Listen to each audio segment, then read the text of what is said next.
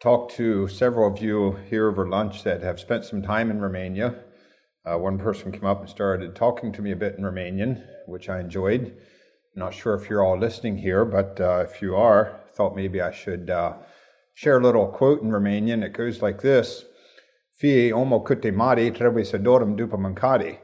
Fie omul câte mic după mâncare doarme un pic. And what that means is, it doesn't matter how big the man is after he eats, he needs to sleep a little bit. It doesn't matter how little the man is, he needs to sleep a little bit after he eats. It's just a kind of a little rhyme in Romanian. So perhaps there's some of you that are looking forward to this next hour as your nap time before you get on to the real business of volleyball later on this afternoon. It's pretty easy to do after lunch, so I understand that. I'll try to do my part and look forward to continuing on here. Also, one of the conversations, someone mentioned that, it's so important to keep our eyes on God, but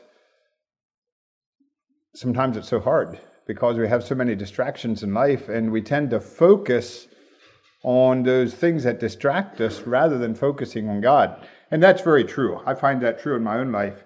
And my wife and I, we've needed to remind ourselves of that sometimes. One of the verses that we've chosen to kind of be a favorite verse or a theme verse is found in Isaiah 26, verse 3, I think the reference is. Thou wilt keep him in perfect peace, whose mind is stayed on thee, because he trusteth in thee.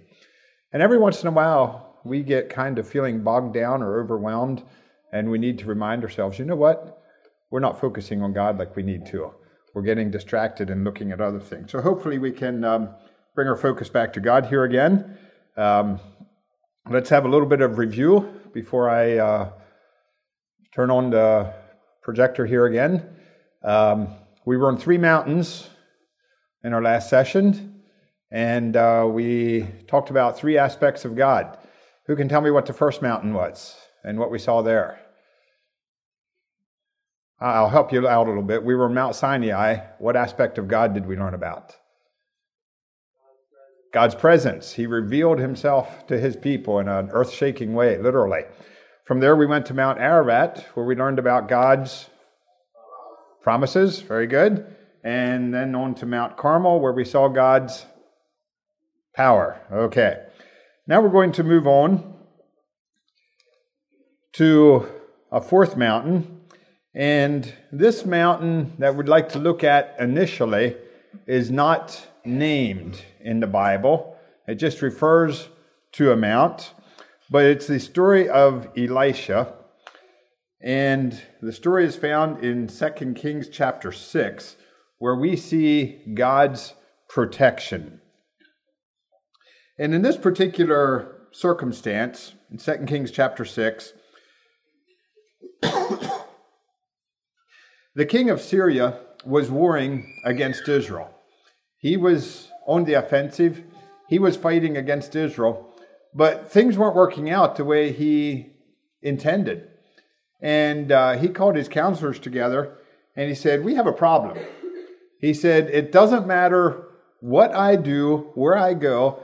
The king of Israel is always anticipating it. He's always ready for me. He's expecting me. And it seems like someone's telling him what I'm planning to do. In fact, he says, I think there must be some traitor in our camp here that is going to Israel and telling them what my intentions are. And his people said, no, that's not the case at all. He said, actually, there's a man in Israel that knows what you talk about in your bedroom. They were referring to Elisha. And, the king of Israel said, or the king of Syria said, if that's the case, we need that man. I want you to go, spy out, find out where he is, come and tell me where he is so that we can go get him. Now, I'm not sure what the king of Syria was thinking here. If this man knew what he was thinking in his bedchamber, well, then he knew that he was going to send people out to look for him and find him. So it's, he was trying to do the little bit of not so good logic there. But anyway, he was told that this man, Elisha, is in Dothan. He said, let's go get him. So he took the whole army, a great host, horses and chariots, went by night and they completely encircled this little town where Elisha was staying. And I'm guessing Elisha knew what was going on the whole time. He was probably inside his house there thinking, oh, this is going to be fun. Wait to see what happens here.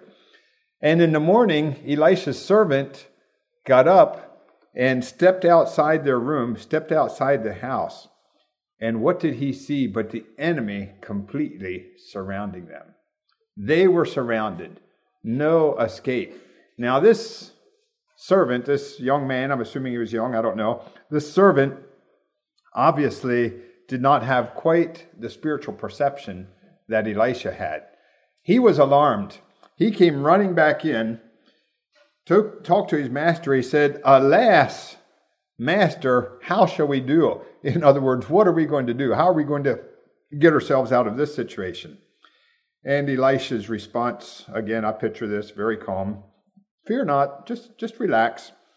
He says, they that be with us are more than they that be with them. And at this point, I can imagine his servant thinking or responding, no, Elisha, you didn't see what I saw. There's not more of us than them. I mean, there's a whole host. They're completely surrounding you. You should go out and see how many of them there are.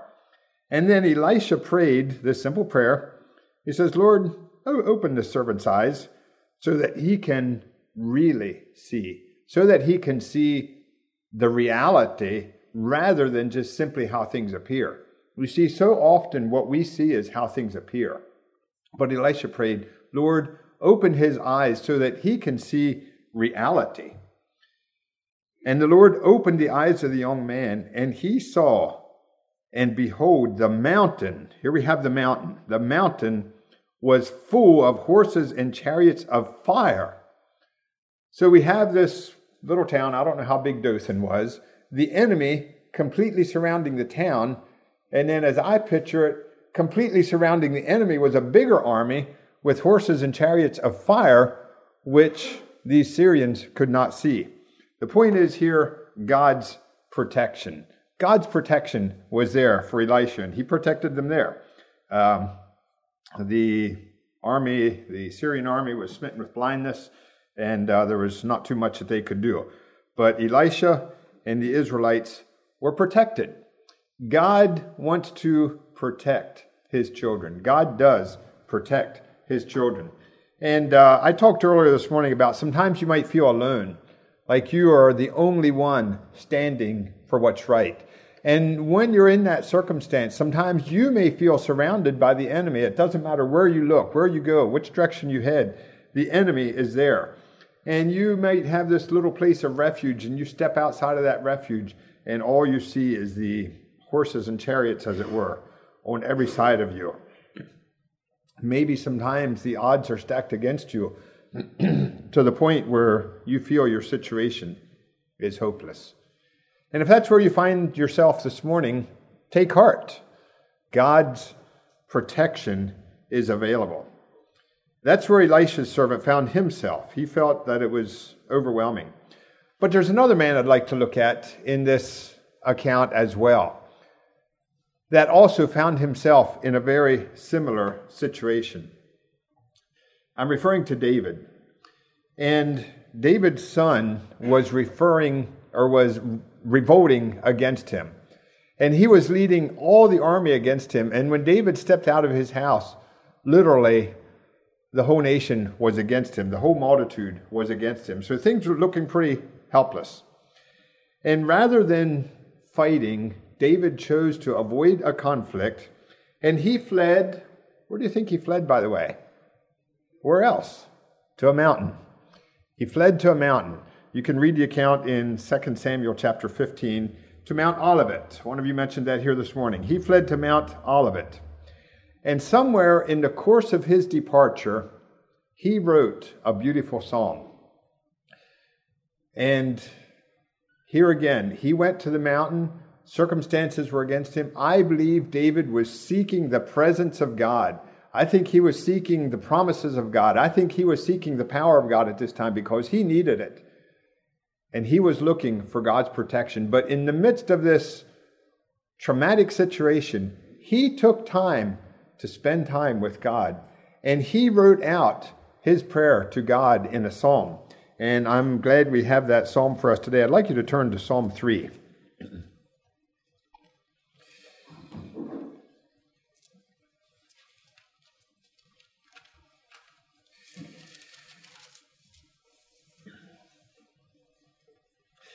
Now, probably your Bible has a little heading for this psalm. It says, "The Psalm of David when he fled from Absalom his son."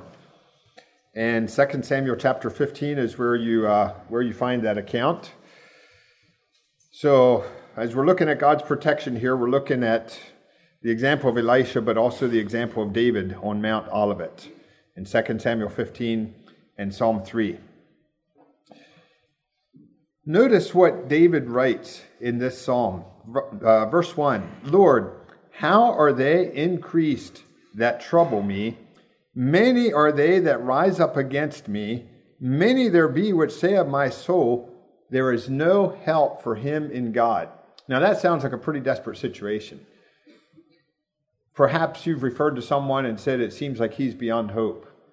There's no hope for him. What David is saying here, people were saying that David's situation is so helpless that not even God is going to be able to get him out of this situation. He said, "Many there be which say there is no help for him in God." But David knew there was help. David knew there was protection available. We have that little word in there, Selah, which basically means stop. It's a pause. Think about that. Many there be which say there is no help for him in God. Stop. Think about that. Imagine what that would be like. Not even God could help him. But David knew that God was his protector. He goes on to say, "But thou, O Lord, art a shield for me." You see, a shield is used for protection. God was David's protection. But there's something else about a shield that I would like to point out here. A shield is used for protection. But a shield is also used for identification.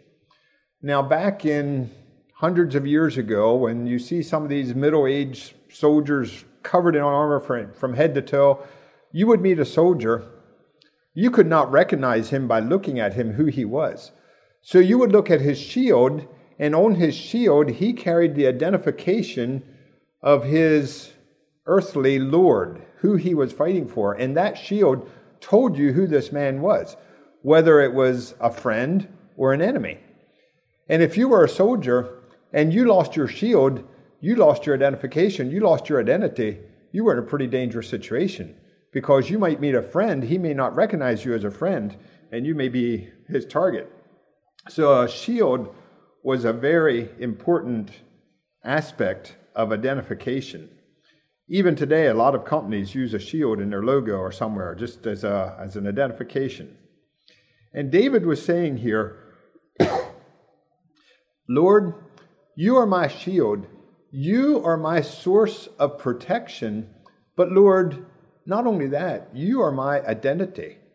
In you, I find my identity." And I think what he was saying, it doesn't matter what the world says about me. It doesn't matter if people say there's no hope for me in God, because I don't place my identity in what people say. I place my identity in you and in what you say. I know that you are my source of protection. David goes on to say, "You are the lifter up of mine head." I just picture a little boy, maybe he's bullied by his playmates. He comes running. He feels singled out, alone, and abused, so he runs to his dad. His dad reaches down, puts his hand under his chin, says, "Look at me, son." That's what God wants to do. Look at me, son. I am your identity. It doesn't matter what the world says about you. You're outnumbered. Run to me. We can gaze into his eye. "Fear not, my child. Then rest in the beauty of his promises." Even as David did when he was running for his life. At the end of this passage, he says, "I laid me down and slept. I awaked, for the Lord sustained me." So if you feel overwhelmed by circumstances, look to God as your identity. Find your identity in Him and look to God as your shield, your protection. I'd like to move on. There's another mountain. I'm not sure if this mountain was mentioned this morning. I'm going to go now to Genesis chapter 22, Mount Moriah. Who can tell me what took place on Mount Moriah? Who went to Mount Moriah? Abraham. Who went with him? His son Isaac. And a very touching story took place on Mount Moriah. What aspect of God's character might we find in Mount Moriah? Any ideas there? God's what? This morning a number of you were thinking it, you just didn't want to say it. So what are you thinking? God's provision. Thank you. God's provision, Mount Moriah, Genesis chapter 22. Abraham was going, he knew what he was being asked to do. God had asked him to offer his son. And there's few stories in the Bible that I find more touching than this one. And maybe the reason I find it touching is because I find myself in that place over and over again where I just simply need to lay something on the altar, something that I want to hang on to, something that I want to keep, something that I think belongs to me. But God says, no, you need to surrender that. And when Abraham came to that moment of surrender, God's provision was made available. God had already provided something there for him. Now, perhaps laying a family member on the altar and preparing to slay him seems so extreme that it's hard for you to identify with. You know, that seems kind of out of our picture. And maybe it's the trivial things that we actually struggle with the most, the little things in life. And sometimes it's easier to identify with the little things than it is the big things. I have a story that I'm going to share to you. I picked up somewhere, I think, an email forward, and you may have read it before. But this story, I think, identifies for us in a way that we can relate to what Abraham needed to do and what God was waiting to do all the time. It's about a little girl, and I'll relate the story to you. The cheerful girl with bouncy golden curls was almost 5 years old. She was waiting with her mother at the checkout stand when she saw them. A circle of glistening white imitation pearls in a pink foil box. "Oh, please, Mommy, can I have them? Please, Mommy, please." Quickly, the mother picked up the little foil box, looked at the back of it, and then looked back into the pleading blue eyes of her little girl's upturned face. $1.95. That's almost $2. If you really want them, I'll think of some extra chores for you to do, and in no time, you can save enough money to buy them for yourself. Your birthday's only a week away, and you might get another crisp dollar bill from Grandma. As soon as Jenny got home, she emptied her penny bank and counted out 17 pennies. After dinner, she did more than her share of chores, and she went to the neighbor and asked Mrs. McJames if she could pull dandelions from her yard for 10 cents. On her birthday, Grandma did give her another new dollar bill, and at last she had enough money to buy her necklace. Jenny loved those pearls. They made her feel dressed up and grown up. She wore them everywhere, Sunday school, kindergarten, even to bed. The only time she took them off was when she had a bubble bath, because Mother said if they got wet, they might make her neck turn green. Jenny had a very loving daddy, and every night when she was ready for bed, he would stop whatever he was doing and come upstairs to read her a story. One night when he finished the story, he asked Jenny, "Jenny, do you love me?" "Oh, Daddy, you know I love you." "Would you give me your pearls?" "Oh, Daddy, not my pearls, but I'll give you Princess, the white horse from my collection, the one with the pink tail. Remember, Daddy? The one you gave me. She's my favorite." "Oh, that's okay, honey. Daddy loves you. Good night." And he brushed her cheek with a kiss. About a week later, after the story time, Jenny's daddy asked again, "Do you love me, Jenny?" "Yes, Daddy, you know I love you. Would you give me your pearls?" "Oh, Daddy, not my pearls, but you can have my dolly, the brand new one I got for my birthday. She's so beautiful, and you can have the little yellow blanket that matches her sleeper." "Oh, that's okay. You sleep good. God bless you, little one. Daddy loves you." And as always, he brushed her cheek with a gentle kiss. A few nights later, when her daddy came in, Jenny was sitting on her bed with her legs crossed Indian style. As he came close, he noticed her chin was trembling and one silent tear rolled down her cheek. "What is it, Jenny? What's the matter?" Jenny didn't say anything, but lifted her little hand up to her daddy. And when she opened it, there was the pearl necklace. With a little quiver, she finally said, "Here, Daddy, it's for you."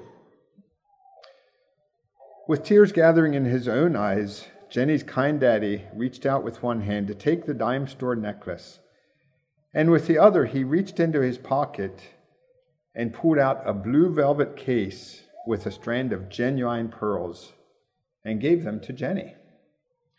He had them all along.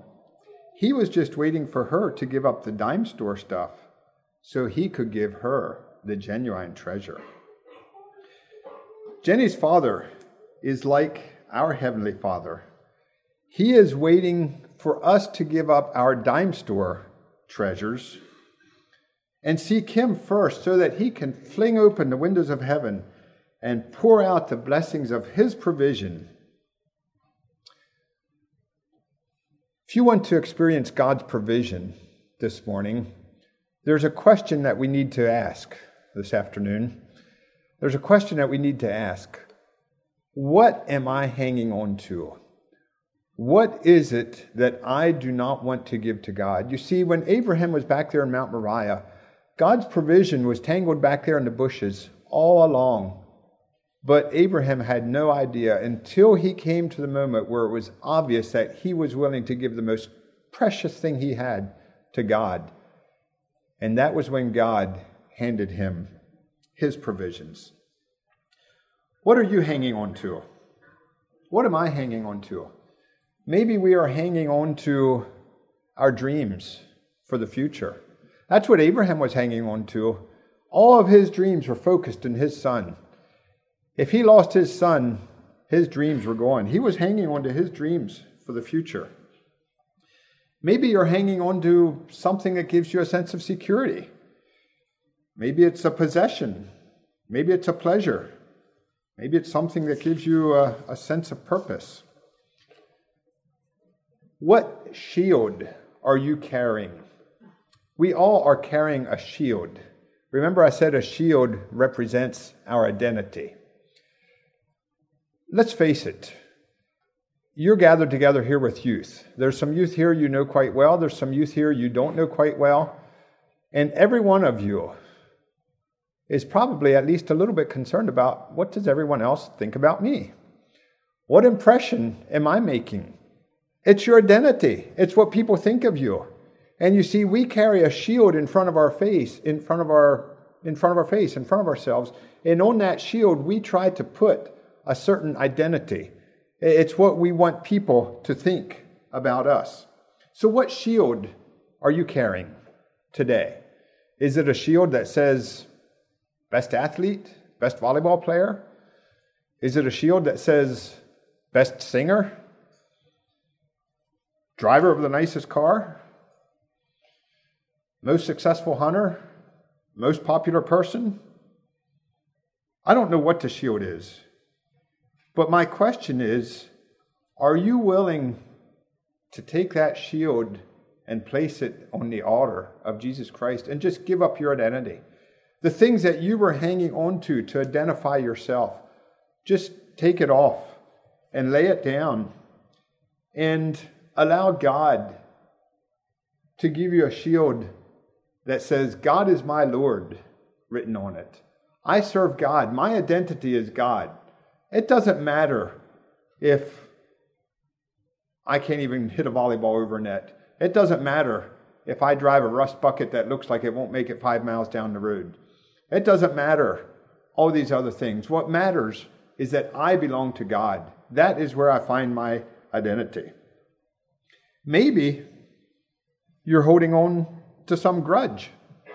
Someone offended you. Someone hurt you. And it's just hard to lay that aside. And you keep hanging on to that. You're not willing to place your hurt on the altar. But until you're willing, you will not be able to experience all that God is wanting to provide for you. It's not easy to lay things on the altar. It's not easy to lay aside the things that are important to us. It is a struggle. Sometimes it makes us cringe. Do you think it was a struggle for Abraham? I'm guessing that moment on Mount Moriah was perhaps the most difficult moment of his life. He probably felt that God was just ripping his life apart. And yet he was willing to sacrifice that. Let's not hang on to our dime store pearls. The promise is found in Genesis 22, verse 8. God will provide. God will provide himself. God's provision is all your need. He will provide for you. Let's move on to the 6th point. Before we do that, it's afternoon, it's after dinner. Let's just stand up a little bit. Move your arms around, move your shoulders around, move your feet around a little bit.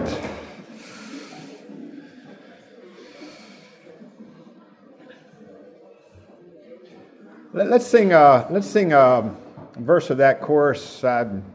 Just comes to my mind here in the spur of the moment. I think I can get through the words. Jesus Christ has made to me all I need. Do you know that song? You know it? Okay, let's sing a verse of that, see if we can get it through it, and then you can sit down again.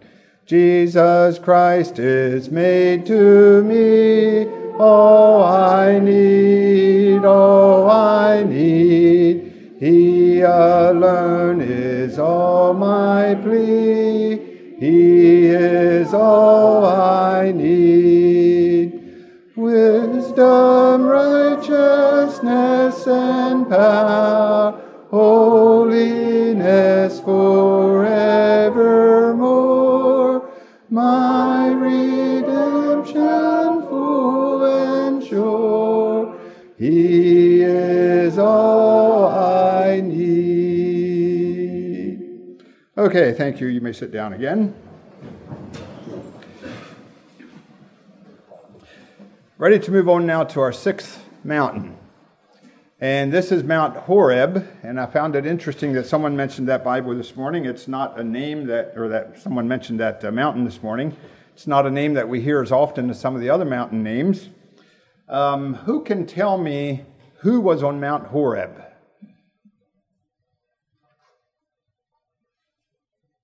Do you know anything about Mount Horeb? Any ideas? Remember, you're not worried about your identity, so if you're wrong and you're embarrassed, it doesn't matter, okay? Moses? Was it Moses? That was a question. Was it Moses? Okay, Moses was on Mount Horeb. He is one of them. There are actually several people. It was mentioned several times. But I'd like to talk about Moses on Mount Horeb when he was out there on the backside of the desert. You find it in Exodus chapter 3. And God spoke to Moses. It's where Moses saw the burning bush. Okay, I'm giving you some details to lead you up here. What do you think we see about God's characteristic on Mount Horeb? God's what?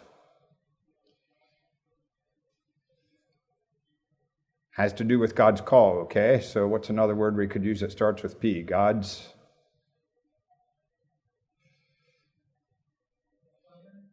plan? That would be a good one. It's not the one I picked. God's purpose is the word that I chose. Point 6, God's purpose, Mount Horeb. And several passages we're pulling that from is Exodus chapter 3 and also may refer to 1 Kings chapter 19. So Moses grew up in Egypt.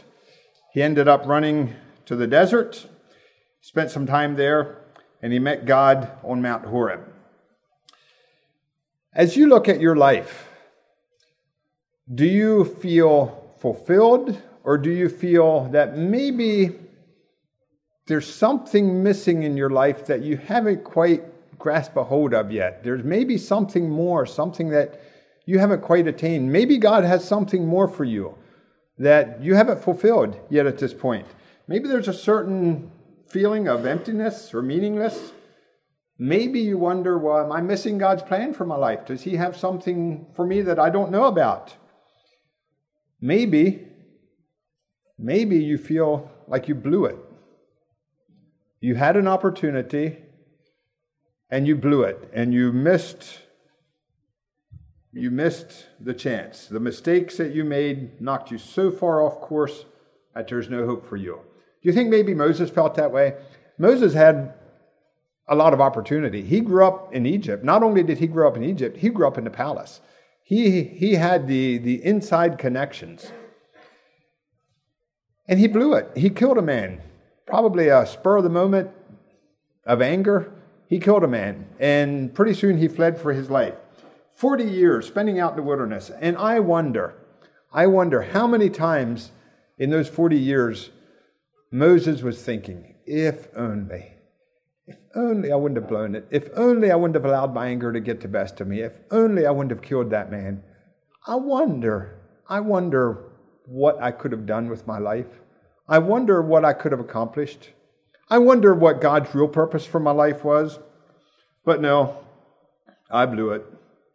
Here I am. It all happened so quickly, but I ended up out here. No company except for these old sheep that I watch day after day. How often did he think about his people back there in Egypt? But here he was, and it seemed like the only purpose that he had in life was making sure that these four-legged critters had enough to eat and that they weren't eaten by other four-legged critters day after day after day. That's all he did. Until one day, something got Moses' attention. He saw this bush that was burning. And we often hear about the message about the burning bush speaking to Moses. But you know what? The burning bush did not speak to Moses. He did not get a message from the bush. That was just something that God used to get his attention. And maybe there's an event in your life that God wants to use to get your attention so that you can actually hear what he has to say and what his purpose is for you. We're so busy with the events in life. Do we take time to turn aside and listen to what God's message for us is? God had a purpose for Moses. He didn't know anything about it up until this point. But it was a purpose that far exceeded, I think, any of his expectations or any of his desires. And you know, God has a purpose for your life. Maybe you have a feeling as to what that purpose may be. But I have a feeling that God has a whole lot more in mind for you than what you ever thought about. Because God tends to reveal that to us moment by moment. And his call to us today is to turn aside, meet him on the mountain, meet him on Mount Horeb, and listen to what he has to say. Listen to his purpose for your life. Now, Elijah was another man who met God at the same place on Mount Horeb. I find that interesting. After his experience on Mount Carmel, he went back into the city, and there he was threatened by Jezebel, and he ran for his life. He was discouraged. He was getting out of there. And he too was resisting God. He was discouraged. He told God, I've done everything I can do. I don't have any strength left in me. I am finished. It's over. The whole nation wants to kill me. They're rejecting you. I'm as good as a dead man. I may as well be dead. It's time to hang it up. What was God's message? I'm not finished with you yet. I still have work. I still have a purpose for your life. I still have something for you to do. Elijah left that mountain, and he did go back to work with a new vision. The Mount of God is where he wants to reveal his purpose for you. I find it interesting that in both Exodus and in the example in Kings, both of these men were on Mount Horeb, and in both scriptures it refers to it as the Mount of God. Horeb, the Mount of God. I don't know what it was about that mountain that made it the Mount of God, except that these men met God there. Seek God and seek his purpose for your life. I had a little bookmark once. I don't know what happened to it. But on this bookmark, there was a picture. It was a picture of a road, like similar to the one out front here. And there were double yellow lines down the middle of the road. And right in the middle of the road, there was a dead carcass. I think it was an opossum or something that had been lying on the road when the paint crew went through. And these yellow lines went right up over the carcass of that possum and down the other side and continued on. And at the bottom of the bookmark were 3 words: not my job. In other words, it was not the job of the driver of that truck to stop and get out and remove dead carcasses from the road. If they were in the way, he just painted his lines over them and continued going on. That wasn't a part of his job description, to remove roadkills from the road. Sometimes it's pretty easy for us to say, it's not my job. That's not what I've been asked to do.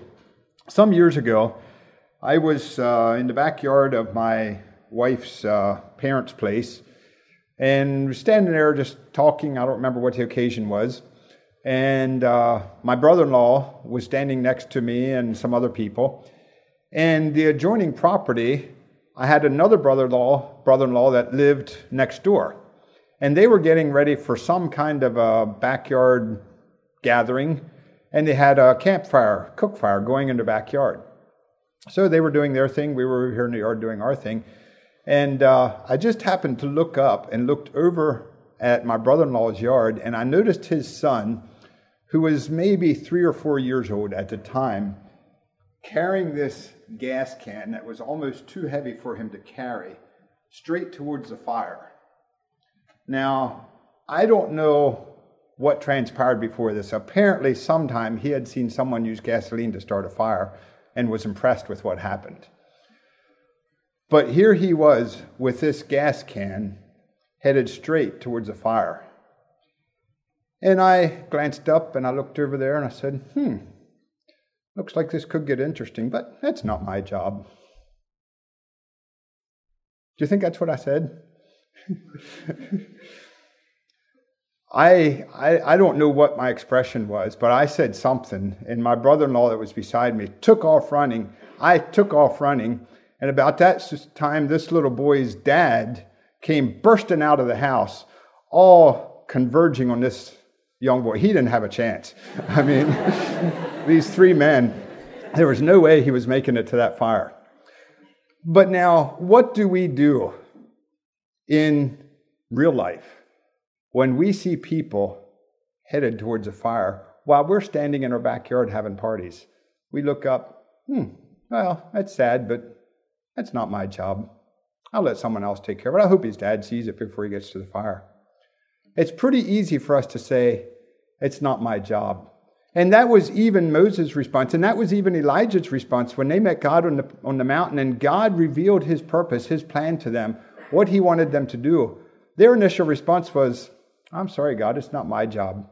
Send Aaron, send somebody else. I've done my part.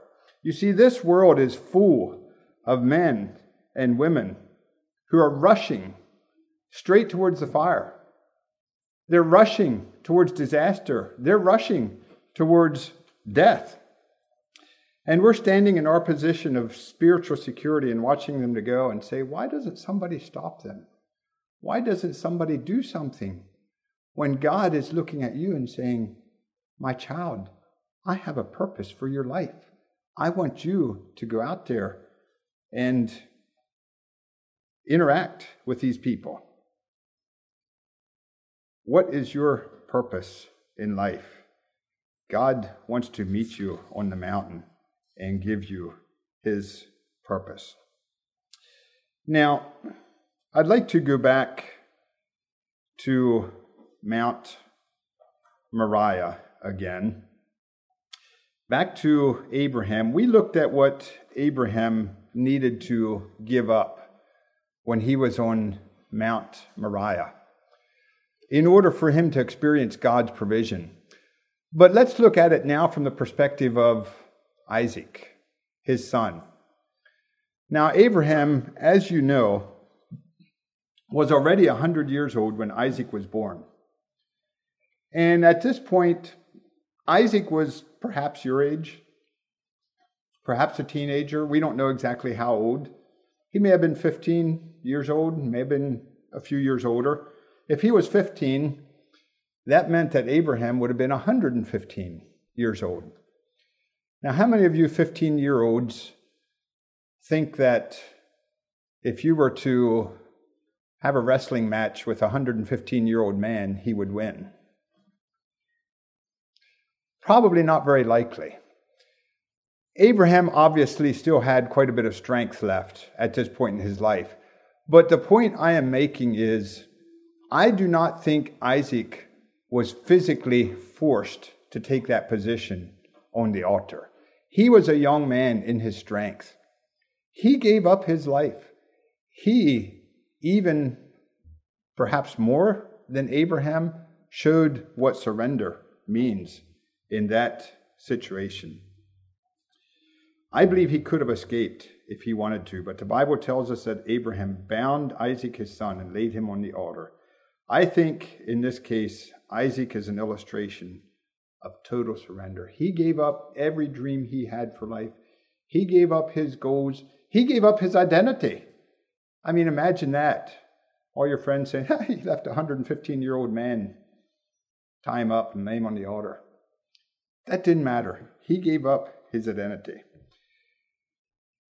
Today, you are in the position of Isaac. You have the power to decide. God is not going to manhandle you. God is not going to place you on the altar. He is waiting for you to sacrifice yourself, to give yourself up. Are you willing to express that commitment? The decision is up to you. God is not forcing anything from you. Are you willing to surrender to Him? Have you met God today on the mountain? Are you experiencing His presence? Has He given you His promises? Keep seeking Him. Seek His promises. Seek His power. Allow His power to touch your life. Look to God for protection, not your identity, not what other people think of you. Look to God for protection. Look to Him for provision. Allow Him to reveal His purpose for your life. May God bless you.